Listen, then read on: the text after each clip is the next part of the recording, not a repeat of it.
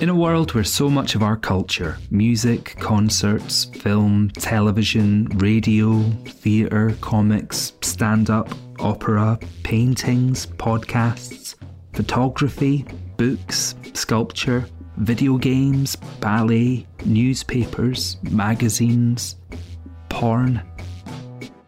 In a world where so much of this stuff is readily accessible within a few clicks and practically for free, how can we make our experience with art feel special?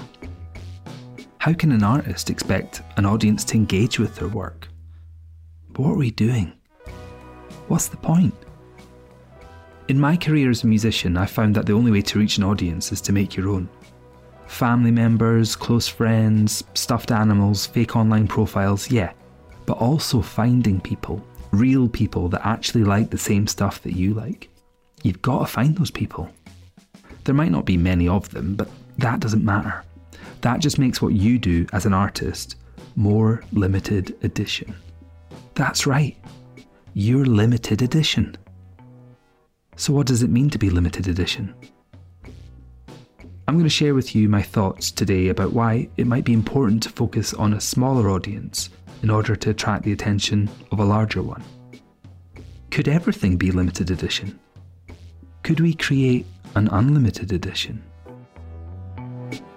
I take for granted all the things you ask of me. Evidently I can't accommodate all your demands. How that plagues you, then escapes you all over again. I've had enough time to figure out what this means, but stare at nothing in the distance to avoid the machine. Big brains congeal and slowly peel from the bottom of the pan. How I scrape them and replace them all over again. Hi, I'm Johnny Lynch. In the 18 years I've been making music, I've managed to forge some sort of career by focusing on the tens instead of the tens of thousands. I'd like to think that was by design, but really, there was no plan at all. Look, let me tell you about my life. I started writing and recording songs in 2002. I was a student living on the east coast of Scotland in a small town in Fife. There wasn't much there to do. The Students' Union was regularly packed out with cheesy chart dance nights or tribute acts. There was, however, a local pub that would put on a music night every second Wednesday, and it was where a group of locals from the town and the surrounding area would go to listen to new and original music. It was kind of like an open mic night, except it was curated by the same group of people each week. Each of the performers would have their own pseudonym. They weren't adopting a stage persona, there was nothing theatrical about it. In fact, it was the total opposite. The musicians were using pseudonyms as a means to deflect any sense of ego. There was no virtuoso playing, no noodlers or show-offs. It was all about the songs. I'd go as a punter and was mesmerised. I soon became a fan of these songs that I'd hear every fortnight or so, and would be singing along, making friends with them all, and buying the sampler CDRs that they'd have on sale at the end of the night, with tracks from the various singer-songwriters who'd performed. There wasn't many of us there, certainly not many folks who weren't performing. I keenly felt the need to be involved. I was in a student band at the time, singing someone else's songs, playing a bit of guitar. But that summer I recorded a collection of my own songs, simple two-chord folky pieces, songs that were really inspired by the ones that I'd heard in that pub. I put them on a CD with the name Pictish Trail, a nickname that my flatmate had given me, and plucked up the courage to give it to Kenny. He was the guy that had been running the nights there. Around that time he'd also been running the local record shop, which had racks and racks of well-curated CDs. This was pre any vinyl resurgence. The CDs he stocked included albums by folks who played at these pub nights, CDs that he'd made the artwork for and had burned onto CDR by himself. It was a collective called Fence, and now I was a part of that. Fence released my CD album of home-recorded songs, and I would play at the pub nights as Pictish Trail alongside all the others. It was great. I felt a real sense of confidence and acceptance for what I was doing. I felt part of a gang. Players from the collective would accompany me on my songs, and I would join in with some guitar or percussion or backing vocals on their songs. There was a real sense of belonging. The CD shop in town had to close. High local business rates, student apathy, and the rise of Napster, no doubt. But the pub night gathered strength. Somehow there was a scene growing. The nights got much busier, the music started getting coverage in fanzines and on the radio. People were ordering copies of the CDs on the Fence website.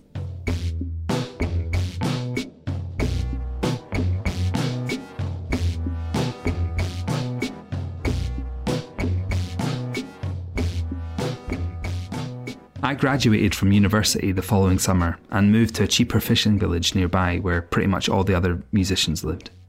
By that point, there was interest from big London-based record labels. Tours started getting booked.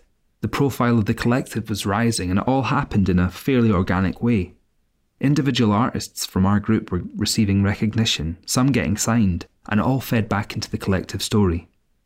This was where all the artists came from.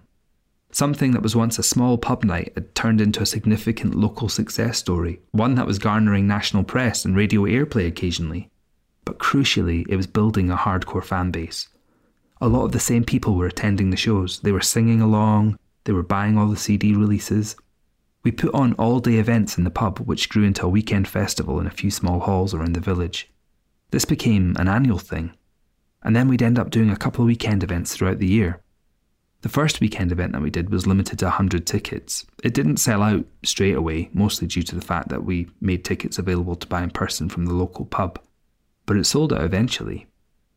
And the folks who missed out the first time made sure that they were first in line when we made tickets available online the following year.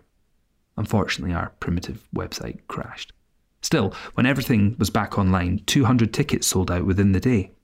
In the following years, we'd have 400 tickets sell out within 15 minutes. The secret ingredient to all this was keeping things relatively small and keeping in direct contact with the fans, making them feel a part of it. We could occasionally stretch out a wee bit, do something a bit bigger, but then we'd have to follow it up with a few smaller events to make them feel exclusive, special. What was really important was that there wasn't really any sense of distance between the musicians and the fans. It feels weird to even call them fans. We were all friends with one another. But yeah, the big amazing point I'm trying to get across with my entire exciting life story is that in order to do something special with good folks, you have to create a thirst for it and nurture a sense of community. It has to be something that requires a sense of urgency, not just in its limited nature, but in that sense of belonging, that keening to feel like a vital part of something. It's that same feeling I had as an audience member in that pub. It really helps if you have an element where the audience actively wants to be involved. The economics of our small events revolve around the fact that it's our fans who volunteer. They volunteer to help run the bar, tidy up, man the door, sell the merchandise, do the ticket desk, all that stuff. Our events are so small we can't afford to hire folks. It needs everyone helping to make it work. And with that comes a sense of ownership. It becomes their event. If you can somehow harness that spirit, build that sense of community, you'll get a strong, loyal following. This party's climb is going down like a big red balloon, inexplicably inflating, slowly sinking the room. Is this so real? How do you feel? In 2010, I visited the remote Hebridean Isle of Egg. I'd met a farmer and she lived on egg. Figure out what this means. She was a farmer on egg. I was quite taken with this farmer on egg, and so I went to visit her. On egg. Shivers, eyes and signs and mirrors. Spoiler alert, I'm recording this on egg, in a small bothy. I've been with the farmer for 10 years. We've got 2 kids. Again, I can see you coming out of your silence. I can see you coming out of your madness. Don't wanna make you mad now. When I first visited Egg, I was really taken with the place and I thought, oh, we should do one of our events here. We'd never done a weekend event outside of our fishing village in Fife before, but I figured this would be a perfect place. The event had to be smaller than what our Fife event had grown to, just because of the limited infrastructure on this small island. So we announced that the event was going to happen on our message board, although we didn't announce the lineup, and we put tickets on sale on our web shop the following month. It sold out within 5 minutes. It was incredible. The fervour for tickets had become part of the identity of the event, part of the experience. The people that missed out on tickets for the first event on Egg were the best advert for the next one. They knew they had to get online early. They had to corral all their pals, make sure they were all poised to purchase tickets. Sometimes across the group they'd purchase too many, which actually meant they invited other friends along with their spare tickets. These people in turn became ardent fans. By 2013, we'd attracted more than 25 million people to Egg. No, that's not true.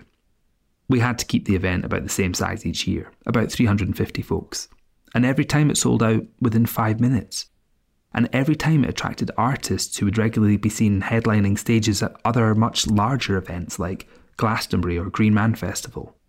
We'd get 5-star reviews across newspapers and magazines. By 2013, I'd moved to Egg full-time. I'd been living here for a few years at that point, actually. The scene in Fife had fizzled out a bit. That happens. People move, start relationships, start families. The label had evolved by this point too, with the artist roster spread across the UK and beyond. Being part of a collective and label is such a large part of my identity as a musician. It's the reason I became a musician, so I wanted to keep that going. You'd think being the only person on the label that lives on a remote Scottish island would make that slightly difficult, but the draw of the place, its sheer magnetism, kept the spirit alive in both the musicians and the fans. Egg is this amazing, inspiring place that has its own story.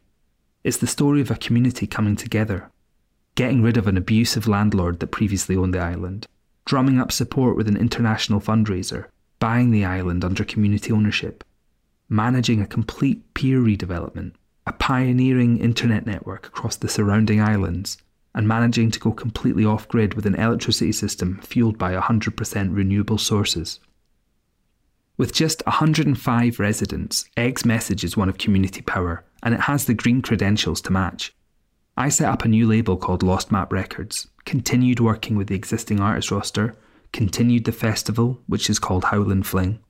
My partner built a bothy, which I'm in just now, on her farmland. And we set up a residency programme here called Visitations, where artists write and record music and we release it on vinyl. We've also got a monthly membership service called Postmap Club, where our fans subscribe and we send them printed postcards in the post, which contain download codes for new music from our artist roster. We even give them a membership badge. It's a way of physically keeping in touch with our audience every month, and a way for them to support the label. Something that I've learned is that it's really important to take risks from time to time. That's usually how you expand your audience, reach new people. However, I think it's more important to actually come up with new ideas. Instead of looking to challenge your audience, it's about challenging yourself. I keep busy by doing lots of different limited edition projects, releasing records in small batches, making small quantities of merchandise available, t-shirts, bobble hats, and putting on events with a purposefully restricted capacity. So much of the appeal of these things lies in their collectability and their scarcity. They rely on the words limited edition, closely followed by the words sold out, in order to create a hunger for the next run. Their exclusivity fuels their popularity and crucially also bolsters a sense of inclusivity. This party's clown is going down like a big lead balloon, inexplicably inflating, slowly sinking the room. Is this so real? How do you feel? Can we make our limited edition experiences unlimited?